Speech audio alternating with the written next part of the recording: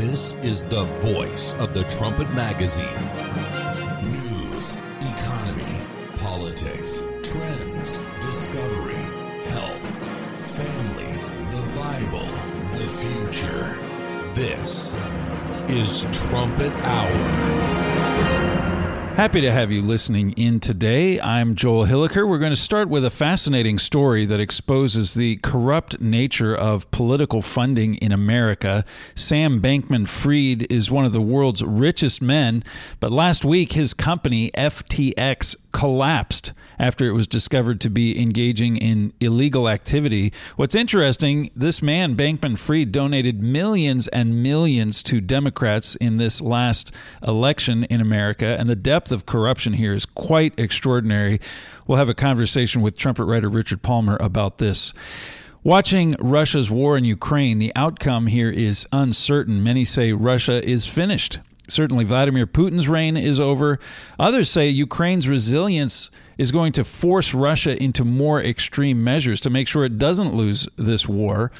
Here's where biblical prophecy can be so helpful in knowing the ultimate outcome of these events. We'll hear a report from trumpet writer Mihailo Zekic showing what the Bible says about Russia's and Putin's future in quite remarkable detail.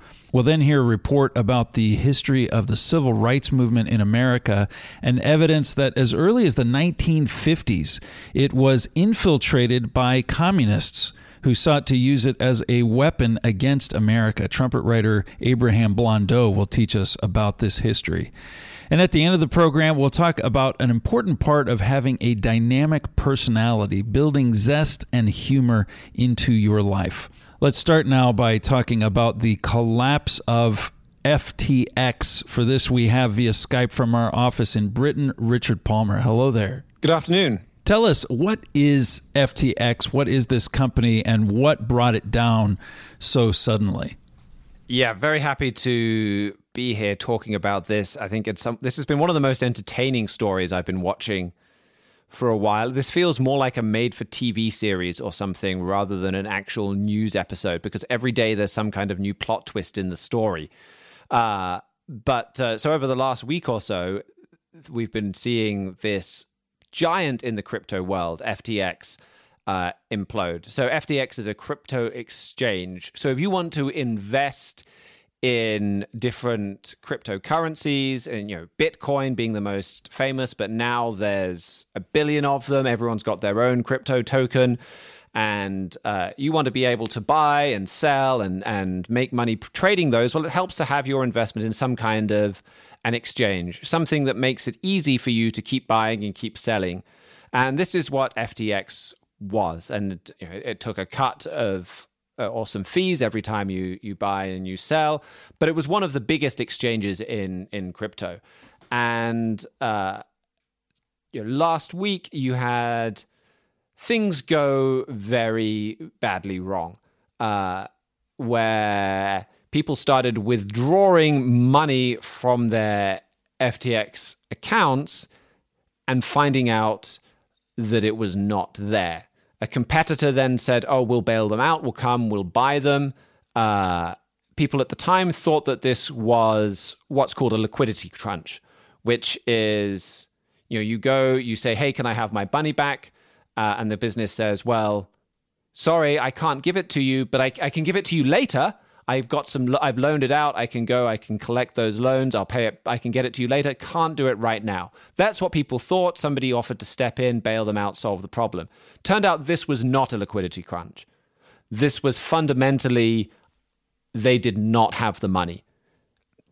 Period. There was no going and getting it. There was no calling in loans. It was gone. And then as this has played out, just about every day we've unearthed a new level of corruption, to the point that there were so many illegal things going on in this company. It seems very, very hard to see a world where all the people there avoid jail.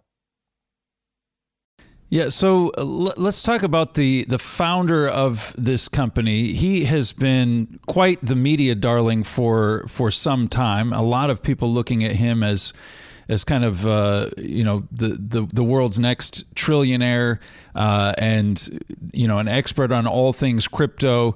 Tell us about him and what happened to his company. He obviously, one of the world's richest men.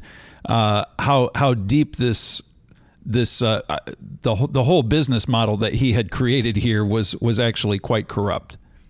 That's right. So SBF, this is this media darling. He was on the cover of Fortune as the next Warren Buffett. There's a YouTube video that is in the process of being taken down where he's hailed as the world's most generous billionaire. I think he is now setting the record for the guy to lose the most money in the shortest period of time. He's gone from being worth, I think, about 16 billion to maybe 1 billion, maybe nothing. But there was one interview that talked about how, like you said, I was talking to the future trillionaire. Here's what else the guy says. He says, well, talking to him, he talked about how he was impressed, how smart he was, but he said that wasn't the main thing. There was something else I felt, something in my heart, not my gut, just my gut. After sitting 10 feet away from him for most of the week, studying him in the human musk of the startup grind and chatting in between beanbag naps, I couldn't shake the feeling that this guy is actually as selfless as he claims to be. This is, he was going to give away all of his money and was just a fantastic human being. This was across all the media. What blows me away is they're still doing it. Today, the New York Times had a puff piece about SBF where they managed to somehow not mention fraud or any of these things and still kind of make it sound like he maybe made just a bit of an honest mistake or something. But in terms of what actually happened, so... when you put money into FTX, you're putting money into your account, your wallet. And what FTX say, literally in their terms of service, is this is your money. We're not going to touch it. This isn't even like a bank account where you put money in the bank account, the bank lends it out and gives you interest. They say, no, this is yours. What they did was they took that money that they promised not to touch and they loaned it to another company that SBF founded, but that in theory was a completely separate company that just happened to have the same founder. So they took that money, they loaned it to that company, and then that company somehow managed to lose it. And in doing this, what they did as collateral is the company put up what was basically a loyalty card scheme that FTX created. It was... completely fictitious. It means nothing. They put up as collateral something that this company could print unlimited amounts of. I thought Bloomberg. You read some of the financial commentators. They're incredibly creative these days because I think they're blown away by what has happened and that this is even possible. So he's kind of trying to explicit Bloomberg articles going through and explaining what's happening. And he talks about how so they had $16 billion worth of liabilities, people who'd given them money and they needed to give that back. And they did not have $16 billion worth of assets. He said, you have $16 billion of liabilities and assets consisting entirely of some magic beans that you bought in the market for $16 billion. He says that's very bad. $16 billion of liabilities and assets consisting mostly of some magic beans that you invented yourself and acquired for $0. What? Never mind the valuation of the beans. Where did the money go? What happened to the $16 billion? Spending $5 billion of custom money on Serum, this type of crypto thing would have been horrible, but FTX didn't do that and couldn't have because there wasn't $5 billion of Serum available to buy. FTX shot its customers' money into some still unexplained reaches of the astral plane and was like, well, we do have $5 billion of this Serum token we made up. That's something. No, it isn't. And that's yesterday's news. The more recent one is we've started to get more where the Wall Street Journal reported last night that you've got FTX and then you've got Alameda as this other company that SBF also founded. This is the company that they loaned the money to and then lost it. So they had another scam going on where, two other scams going on, actually. One of them was Alameda as an investment firm. It would say, we'll invest money to you as long as you put that money in savings in FTX. So you had this kind of cycle thing where they would loan money out. The company that they loaned the money to would then save that money in FTX. FTX would then loan it to Alameda. So you've got something weird going on there. But also, there was insider trading going on. So if FTX knew, hey, we've got a big business deal coming up with this particular company, we're going to list them on our stocks, we're going to make them tradable, we're going to list them on our exchange, their valuation is going to go up very quickly, Alameda would immediately invest in that company and then sell that company shortly afterwards. So you've got a Ponzi scheme. You've got insider trading. You've got companies' assets that should be completely separate that are being traded. It seems like it's hard to find a financial crime that wasn't committed by these guys. And somehow they still didn't manage to make money. You'd have thought if you're carrying out a theft, you would at least walk away with some dollars at the end of it. They appear to have managed to also lose everything. Boy, oh boy, that is something else. Now, adding to the intrigue is the fact that Sam Bankman-Fried was a massive Democrat donor. So this is where some of the money went. Right. This is where some of the money went. He was behind George Soros.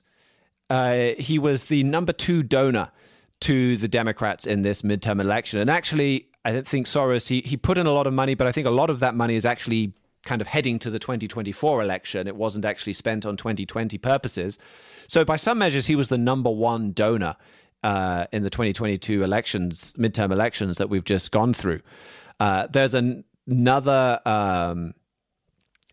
senior partner who did donate to Republicans, but he was donating to Republicans who were pro-anti-pandemic measures, who are pro-lockdown, pro-mask mandates, all of this kind of thing. So, okay, they were backing a different party, but he's backing the left wing of that party. So we're talking about big, big players in politics. And not only that, but they're connected to a whole lot of other people like this. So SBF's mother runs a super PAC that, Vice had an article a couple of years ago that the quip was along the lines of, meet the shadowy super PAC that's funneling money from Silicon Valley donors into the Democratic Party. His brother's job used to be consulting on how to donate for rich people, on how to donate money to the Democratic Party. This has been in the family business for a long, long time. So, he's lost a lot of that money, and not just he is donating money, but his whole family is a core part of the Democratic fundraising machinery. So all of these Democrats that received money from this man, what does this mean for them? And what does this say about, I guess, just the Democratic fundraising machine? Yeah, I think, at best, you've got a system where he believed he could get away with all kinds of financial crimes because people were in his pocket. He was, first of all, he's got a lot of links to people he would donate to, and had a lot of links to people who are on the top committees, the top regulatory committees, the top oversight committees. Some of that is political donations. Some of that is personal contacts. His girlfriend was head of Alameda, and her dad is like the head of economics at Stanford University. And so all of these people at the SEC used to work for her dad at some point. So the people that she knows, they're very intimately connected to the regulators that were supposed to be stopping this kind of thing from happening, and then all of the very connected to the politicians that are supposed to be writing the laws around stopping this kind of thing from happening. Well, just to stop on the government point for a moment, this it defies logic that all of the people who would be involved, that none of these people would know any of this, that this would be completely outside of their knowledge, isn't it? Yeah, I think that's absolutely right. Even there was a video I was watching that was made 6 months ago, that the guy was making the point that that SBF, when he was on someone else's podcast, and they asked him, what do you do? How do you make money? And he explained it. His explanation almost perfectly matched the textbook definition of a Ponzi scheme. So this video 6 months ago was saying, well, this guy is a load of rubbish. Don't go anywhere near this company. And this was just some kind of random YouTuber just watching a podcast. So yeah, the signs were there. This cannot be a big surprise. And even to have a company that's less than 3 years old, that's come from nowhere, that is suddenly sponsoring Super Bowl commercials with Larry David and signing 19-year contracts to have their to buy stadiums and all of these kind of things, and that SBF is regularly appearing before Congress. There's one clip of him lecturing Congress on how bad it is to do exactly what he just did. I'm sure there are aspects of this that have come out more recently that just were hidden. But at the same time, it does seem pretty clear that something very badly wrong was going on here. But I think he knew the regulators were on his side. He knew that because he was a Democrat supporter, that the media was on his side, and that the media, if you are supporting climate change, and if you're supporting all of these things that you love, and that the media loves, that they're going to be on your side, so you're not going to face significant pressure from the media. So he's not going to get political pressure. He's not going to get pressure from the judiciary. Not going to get anything from the media. He thought he could get away with murder.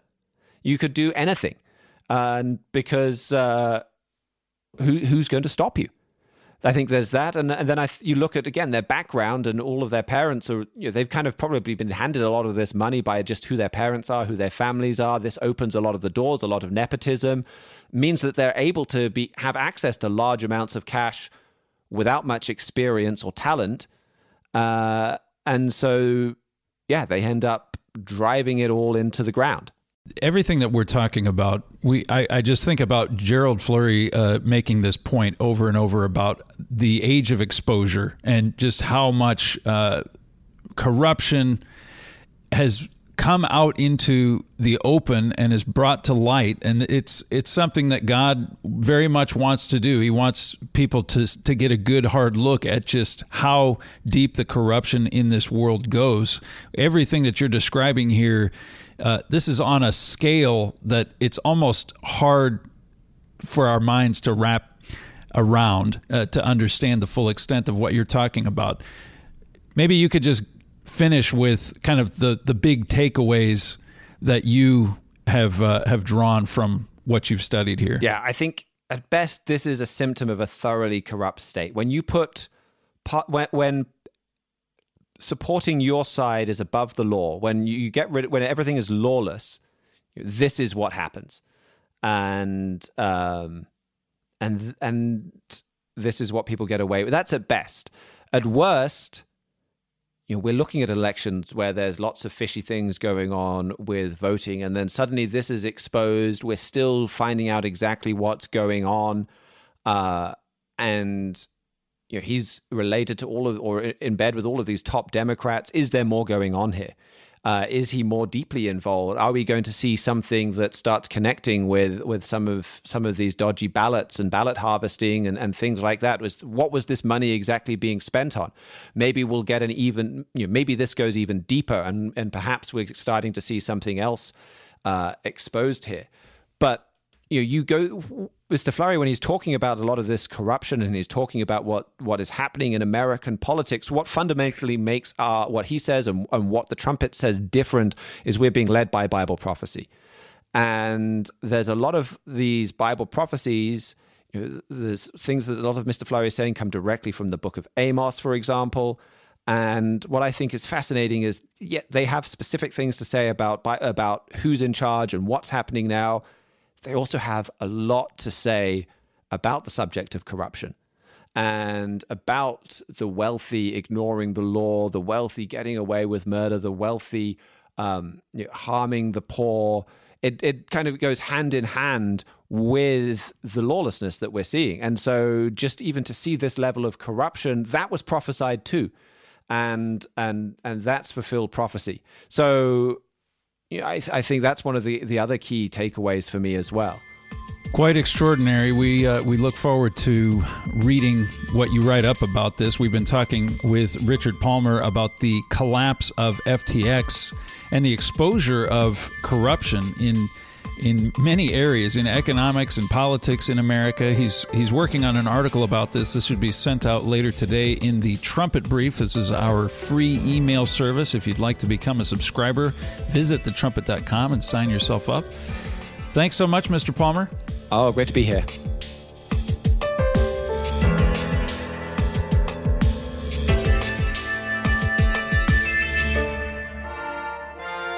This is the voice of the Trumpet News Magazine. You're listening to Trumpet Hour. How will the war in Ukraine conclude? The best answer to that question comes from biblical prophecy, as we will now hear in this report from Mihailo Zekic. We're coming up to the one-year anniversary of Russian President Vladimir Putin starting his war on Ukraine. The war, of course, started on February 24th of this year, and when the news broke out of what was happening, there were many, myself included, that thought Ukraine had no chance, at least for long, against the Russian bear. Russia has this powerful military, and Ukraine is such a small country. Surely the war wouldn't take too long. But since that time, we can see the war hasn't been going the way Putin would have liked it to.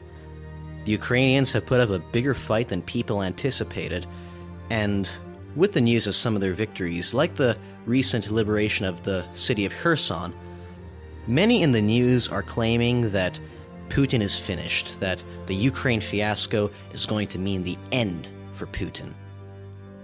Is this so? The Trumpet, of course, bases its analysis on Bible prophecy. And what does Bible prophecy have to say about what's going on in Russia right now? The main passage for this is Ezekiel chapter 38.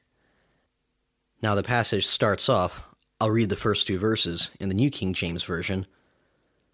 Now the word of the Eternal came to me, saying, Son of man, set your face against Gog of the land of Magog, the prince of Rosh, Meshech, and Tubal, and prophesy against him.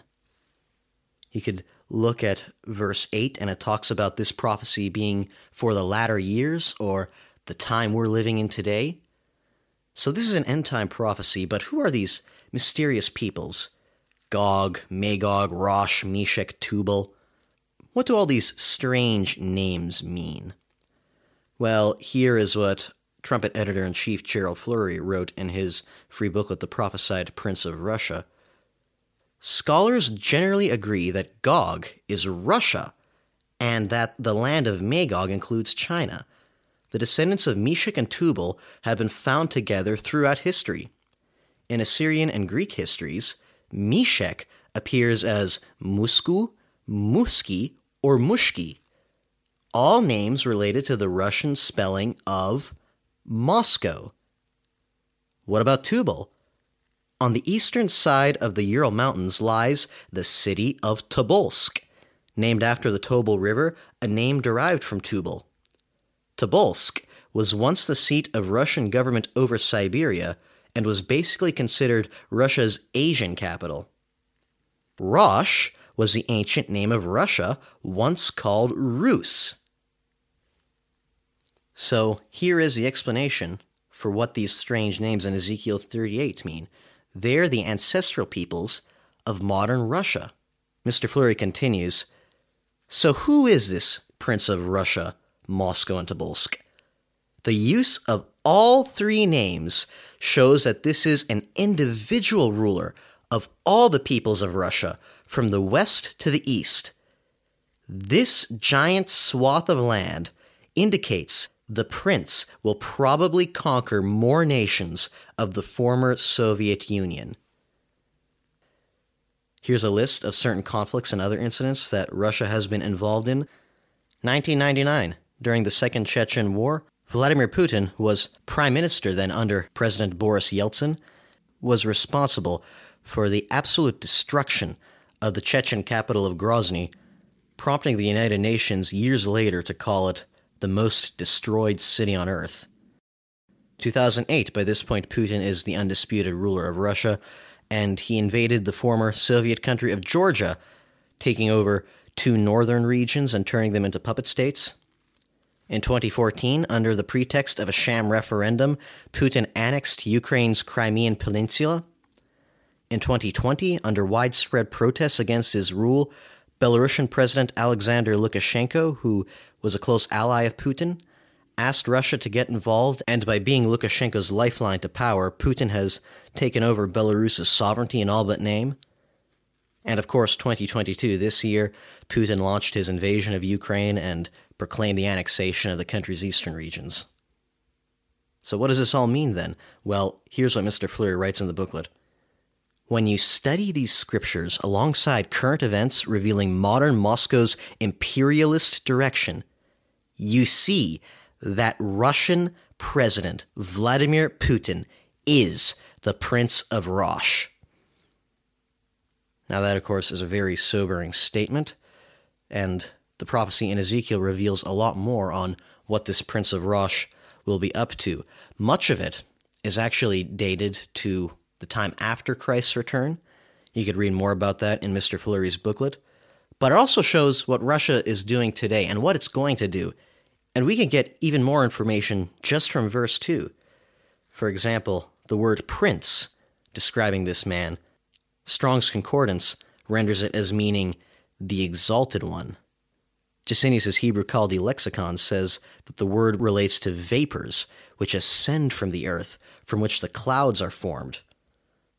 This man wants to exalt himself.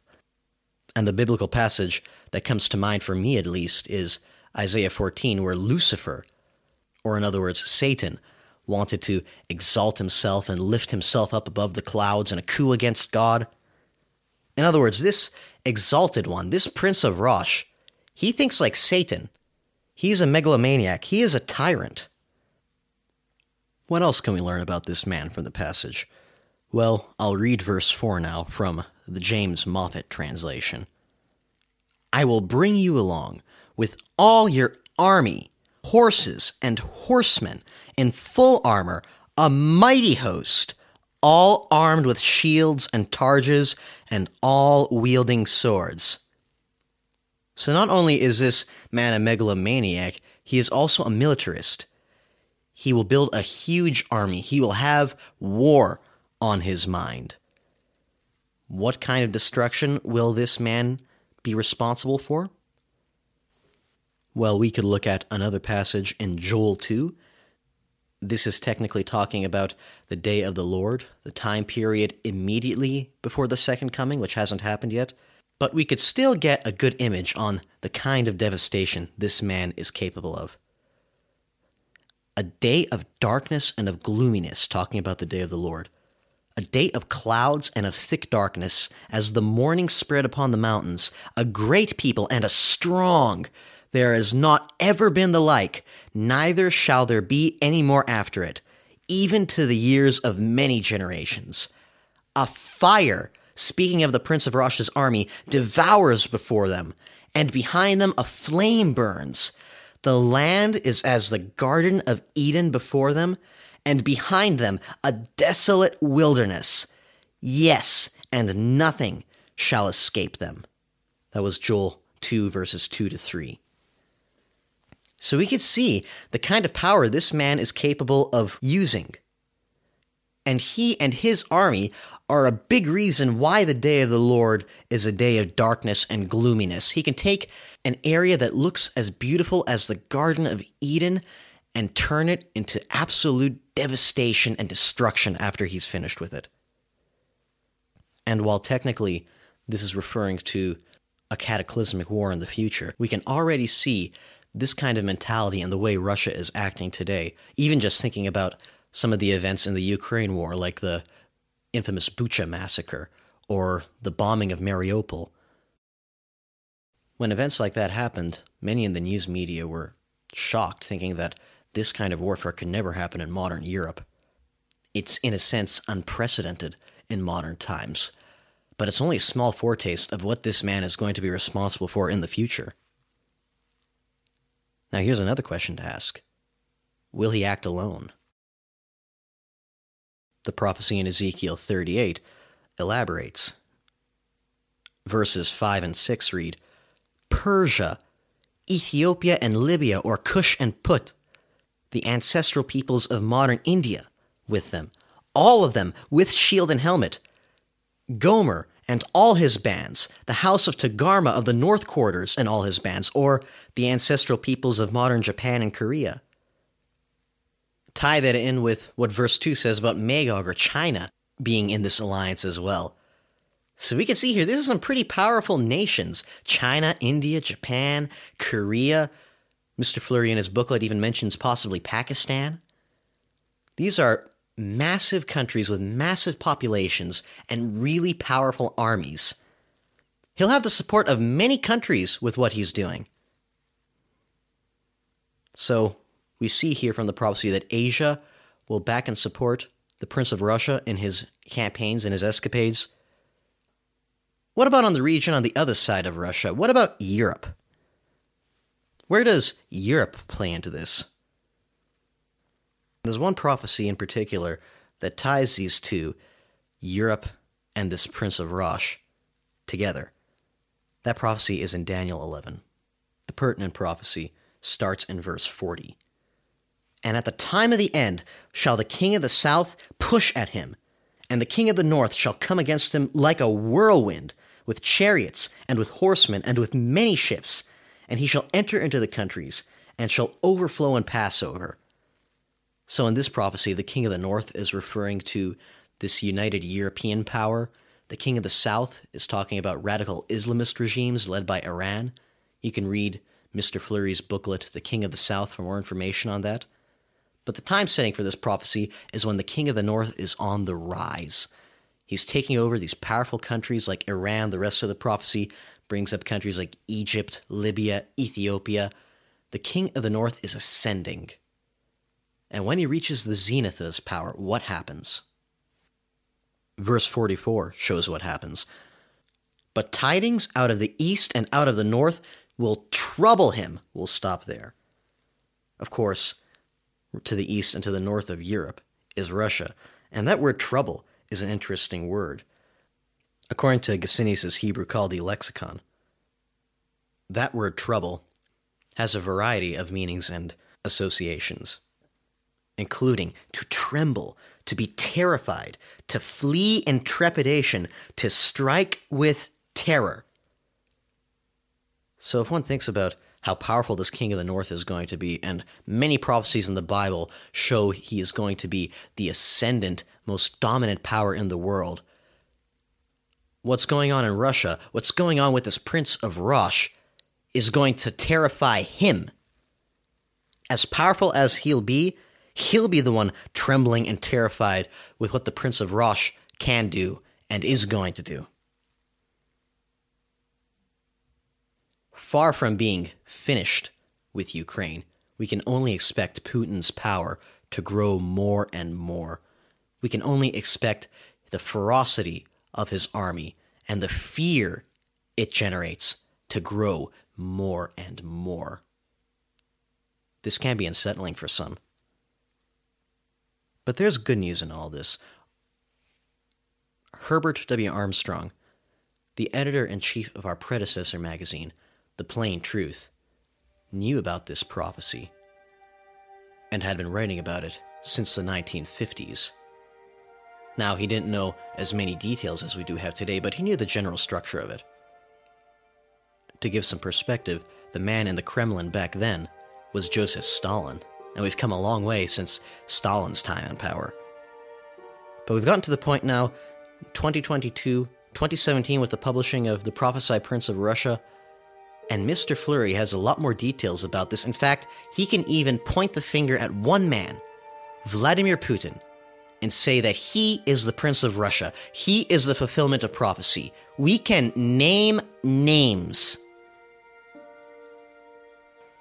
This prophecy is dated to our time today. This prophecy is dated to the second coming of Christ. So if this man, who is prophesied to be on the scene at the second coming of Christ, is on the scene now, then we know that the second coming of Christ is very, very close. Here's one last quote from Mr. Fleury's booklet. Vladimir Putin is a sign, literally a sign, that Jesus Christ is about to return, This is one of the most inspiring messages in the Bible. What we are seeing in Russia ultimately leads to the transition from man ruling man to God ruling man. And it is almost here. It is just a few short years away. Can you look at what's happening in Ukraine right now and be inspired? Humanly, it's almost impossible. But God, through His revelation, gives us the outcome of all this, gives us a reason for hope. This is the perspective we need to take away from current events. And in doing so, no matter how dark, no matter how scary future times may be, we can have hope, real lasting hope through them all. This is what the Bible says about Vladimir Putin. This is Trumpet Hour with Joel Hilliker. The civil rights movement in America improved conditions for Black Americans in many ways, but it has also created serious problems. History shows that there is a stunning reason for this, as we will now hear in this report from Abraham Blondeau.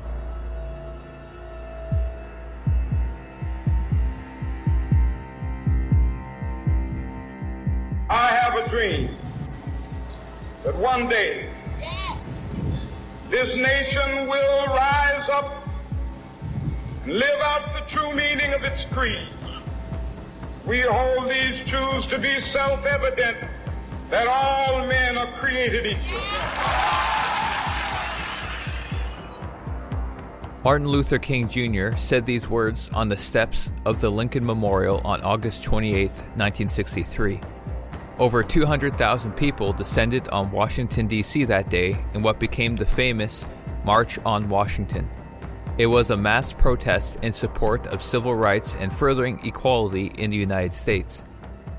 The I Have a Dream speech became the battle cry for civil rights ever since. Yet the March on Washington and the civil rights movement is not everything it seems. This noble cause was hijacked by some who wanted to destroy the United States.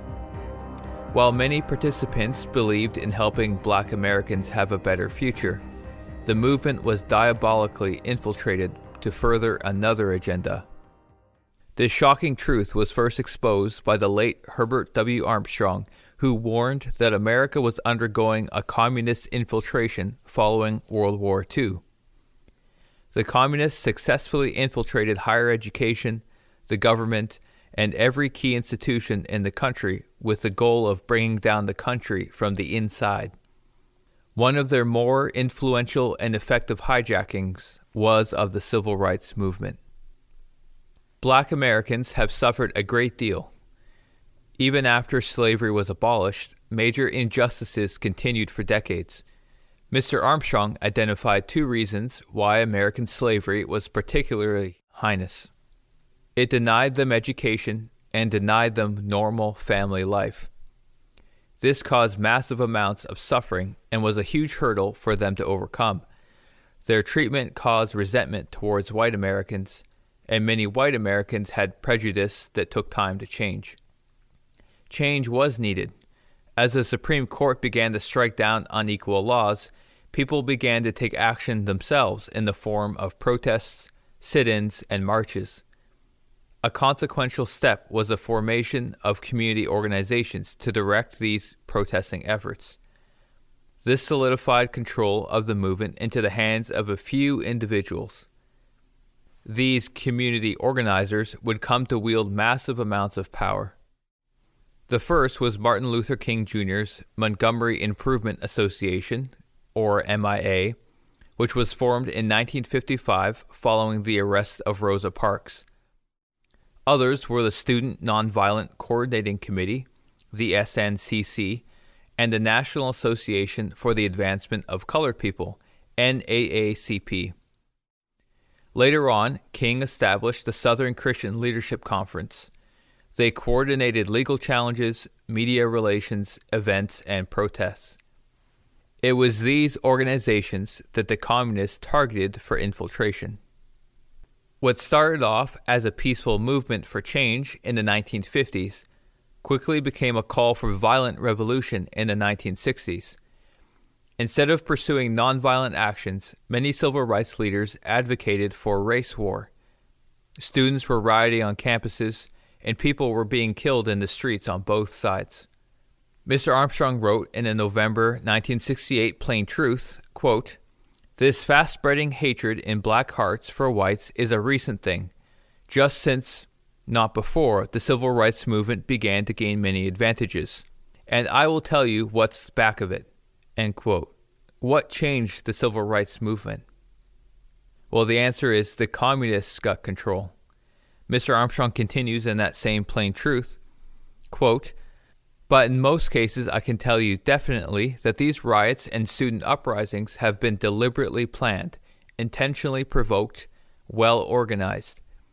I know, too, that it has become somewhat normal to cry communist as a dirty epithet, a non-specific accusation against any person or group one doesn't like. But when I say communist in this case, I mean specifically just that. The communist movement operates in ways most people do not recognize. It is well organized and efficient. It injects trained communists into many movements and societies, themselves not communist, and subtly influences them into moves and actions that secretly are communist planned and directed. Yet the officers and most members of such organizations are not themselves communist and do not realize they are being used. Today, communists appear on college and university campuses under the guise of the new leftist movement. The student revolt movement, exploding on so many campuses into violence, is actually a carefully planned and expertly organized effort to overthrow the governments of nations." End quote. These communist community organizers promoted an agenda to destroy the United States.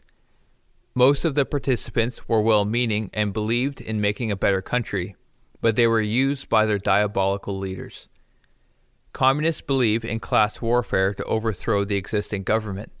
The civil rights movement was the start of race war as a replacement for class warfare. Some of these communists were behind the scenes, others out in the spotlight. One of the most influential was Bayard Rustin.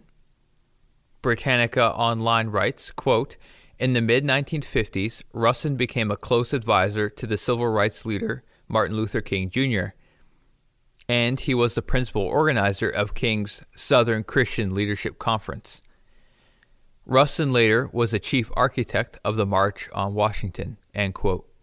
Rustin was a Marxist, as the New York Times writes, quote, "A leading strategist in the struggle for racial equality, he was an openly gay black former communist who had done time in prison as a conscientious objector during World War II." End quote.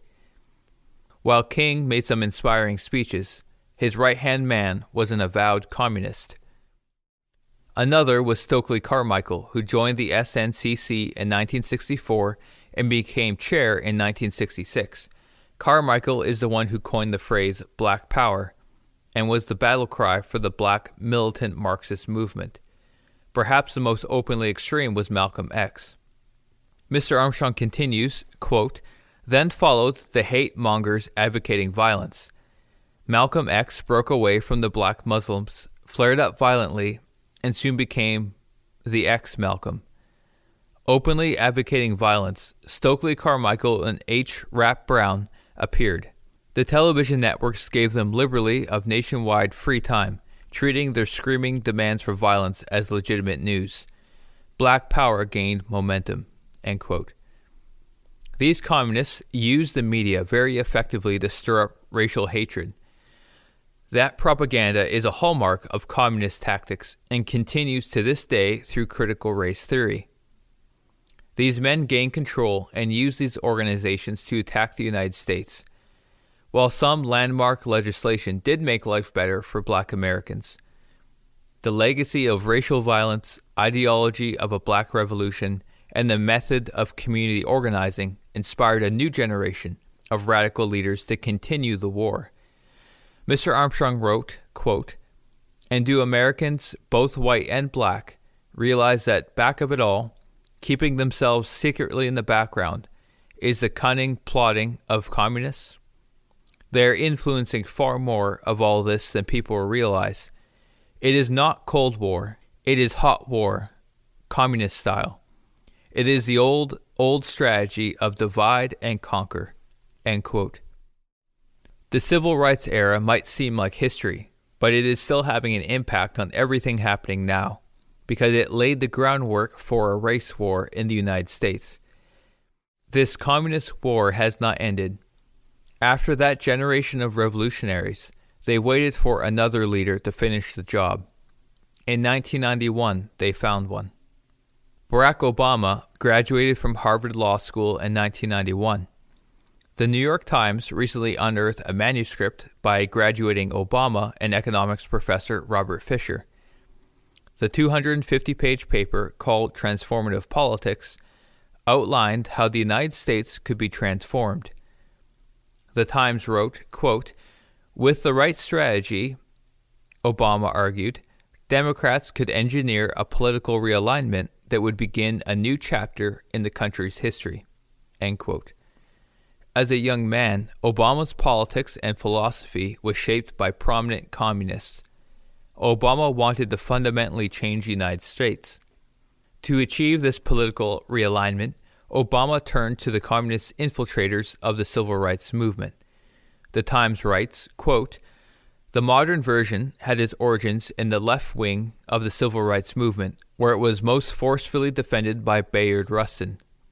The article continues, "But in the aftermath of Lyndon Johnson's landslide 1964 re-election, Mr. Rustin decided the country was ready for a radical push.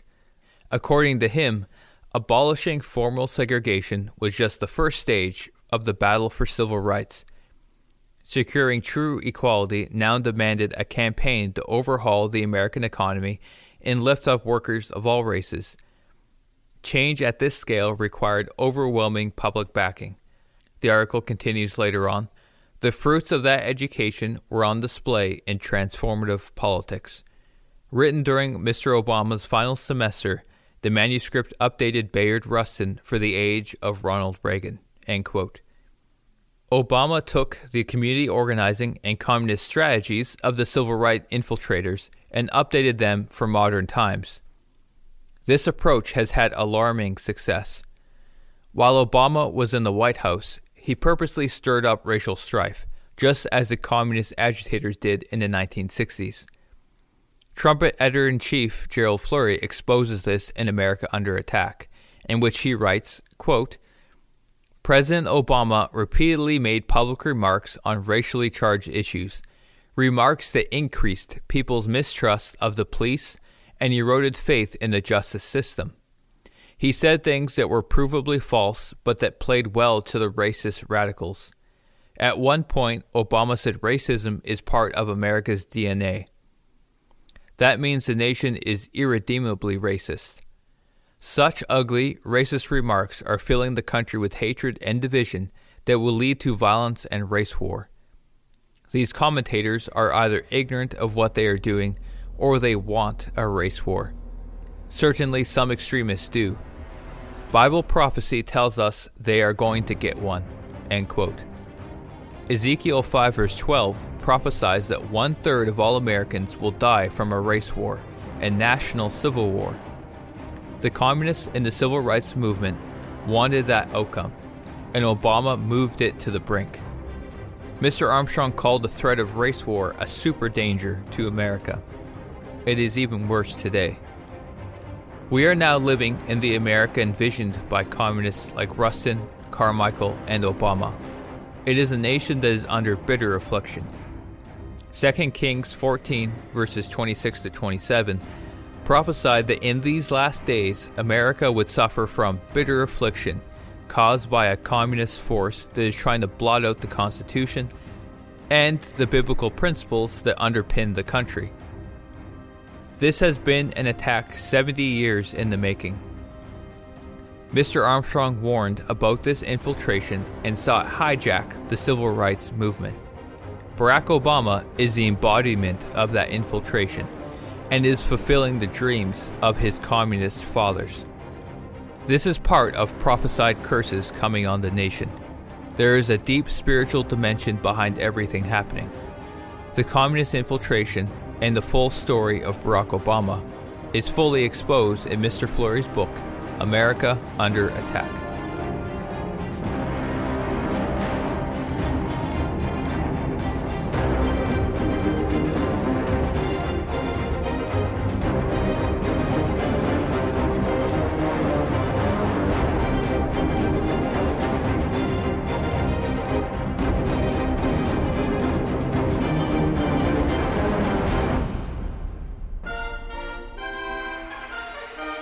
It's time for today's Last Word. Your personality is a power if you develop and train it so as to charm, influence, persuade others rightly, to bring pleasure and encouragement and sunshine and inspiration to others, and to lead them as they ought to be led. These words were written by Herbert W. Armstrong and printed in the Good News of November 1951. He continued, "Most people let their personalities stagnate. They never do one thing to improve or develop them. Yet a charming, captivating, and persuasive personality is one of the greatest forces for good with which an all-wise God endowed you." There is so much jam-packed into that paragraph Mr. Armstrong wrote. You have to develop and train your personality, and most people don't. How much do you use your personality to bring pleasure and encouragement and sunshine and inspiration to others and to lead them as they ought to be led? How much do you develop and use your personality as a force for good? In an old reprint series by the Worldwide Church of God, Prepare to be a King was an article called Build the Personality of a King. And it listed 5 ways that we can build and develop our personality. And I want to focus on the second point in this article. It was build zest and humor into your life. Zest is flavor. It means interest and excitement, hearty enjoyment, or gusto. Zest and humor are very endearing qualities in a person. This article says a number of the world's outstanding leaders and statesmen have maintained the hearty zest and humor of younger days, and it has even increased their stature as leaders. Learn to laugh, even at yourself and at the many funny things that happen in life. One of the great American bank presidents that Mr. Armstrong knew had a sign on the wall behind his desk that said, "Don't take yourself too seriously." This is really about letting go of our vanity. If we're concerned about protecting our image, we're going to lose the ability to enjoy ourselves. We want to be free to express ourselves, to let our personality radiate, to be full of joy and life. Proverbs 15 and verse 13 in the New International says, "A happy heart makes the face cheerful, but heartache crushes the spirit." God wants us to be happy, and for that happiness to show on our faces. A cheerful face really is a godly trait. Gerald Fleury wrote about this in The Love of God, where he quoted 1 Corinthians 15 and verse 41, it says, "One star differs from another star in glory." And he wrote, "Some stars are greater and more luminous than others." God really wants us to have a lot of glory. He wants you to have the most, quote, star glory possible when you're born into God's family. But even today, we should shine with a certain glory. Our faces should shine with happiness. This is an important aspect of having a royal personality. Mr. Fleury quotes Isaiah 3 and verse 9. He says that this, because of Israel's sins, it says the show of their countenance does witness against them. And he writes, "Look around and you can see many unhappy people in this world, people in the bonds of sin." Can't you see that when you look around at this world, that sin has a lot of people very, very unhappy. And in a lot of ways, that's kind of the chic thing, to have a pouty look. You see it in in a lot of advertisements, and beautiful models who have pouty looks. But Mr. Fleury says we in God's church should radiate something entirely different. I believe that in a general way, we may be able to determine how much star quality and brightness we will have in the future by how much our face shines today in happiness and joy. God wants to make you happy. He commanded that you be happy, and He's instructed us in exactly how to achieve that. And he quotes John 13. This was the chapter where Christ instituted the Passover, and He was just hours away from being crucified. But He said in that passage, if you know these things, happy are you if you do them. This is how to be truly happy. It's by keeping God's law of love. It's by living the give way of life. That really does make us happy. We printed an article in the Royal Vision magazine called Develop the Personality of a Duchess. And the first point in this article is smile often and make eye contact.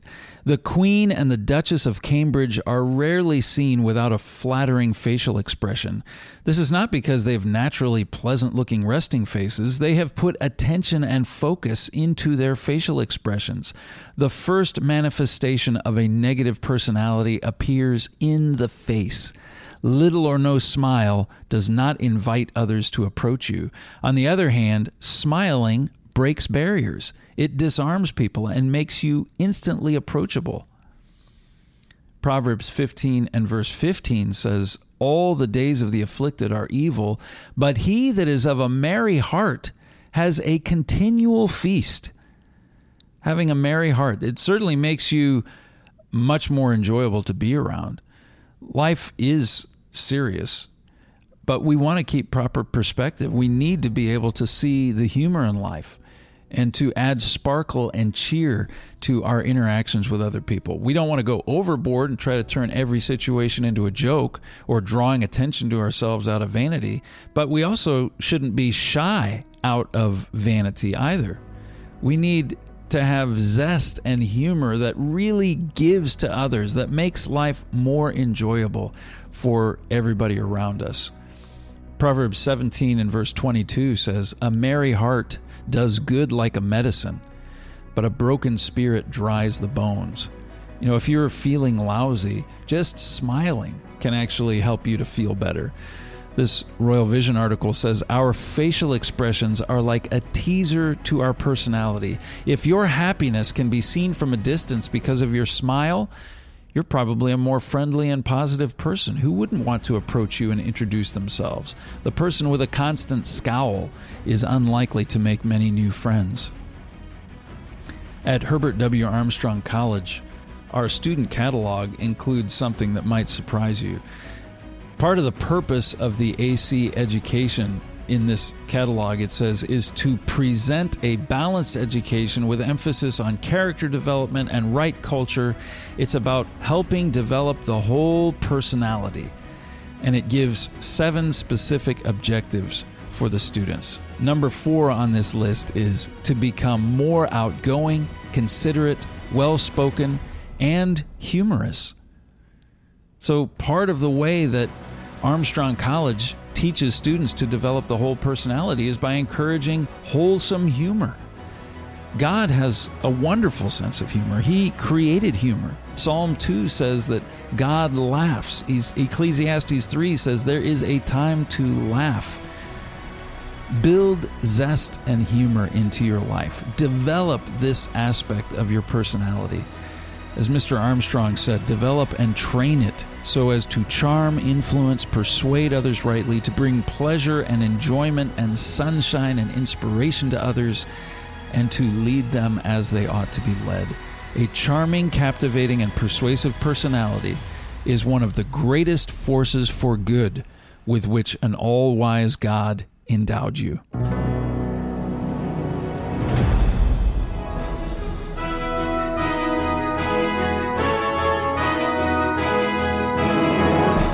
I'm Joel Hilliker, and that is it for today's Trumpet Hour. You can send me any thoughts on the program to letters@thetrumpet.com.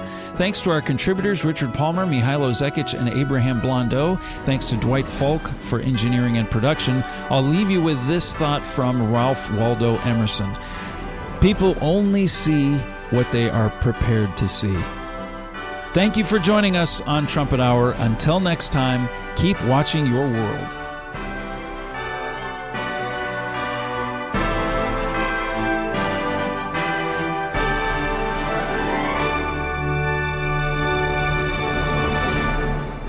You've been listening to Trumpet Hour on Trumpet Radio, 101.3 KPCG, and online at kpcg.fm. Understand your world.